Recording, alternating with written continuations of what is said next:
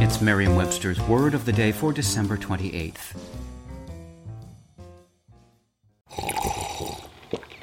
That's not just the sound of that first sip of Morning Joe. It's the sound of someone shopping for a car on Carvana from the comfort of home. That's a good blend. It's time to take it easy, like answering some easy questions to get pre-qualified for a car in minutes.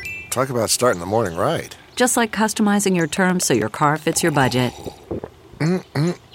Visit Carvana.com or download the app to experience car shopping the way it should be. Convenient, comfortable. Today's word is impervious, spelled I-M-P-E-R-V-I-O-U-S.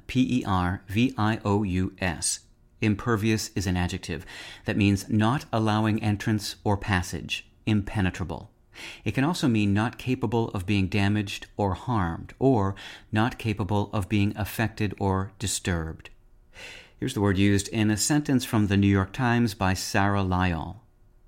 I happen to love long trips. No one could be more excited than I am about the chance to sit for an extended stretch of time, Wi-Fi-less, in business class, with access to dozens of movies and TV shows that you would never pay to watch at home.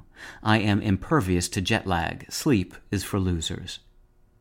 The English language is far from impervious, and, of course, a great many Latinate terms have entered throughout its history. Impervious is one of the many that broke through in the 17th century. It comes from the Latin word impervious, which adds the prefix im to pervious, meaning passable or penetrable.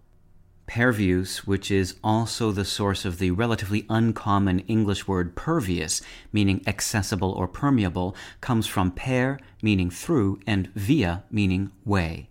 With your word of the day, I'm Peter Sokolowski. Visit Merriam-Webster.com today for definitions, wordplay, and trending word lookups.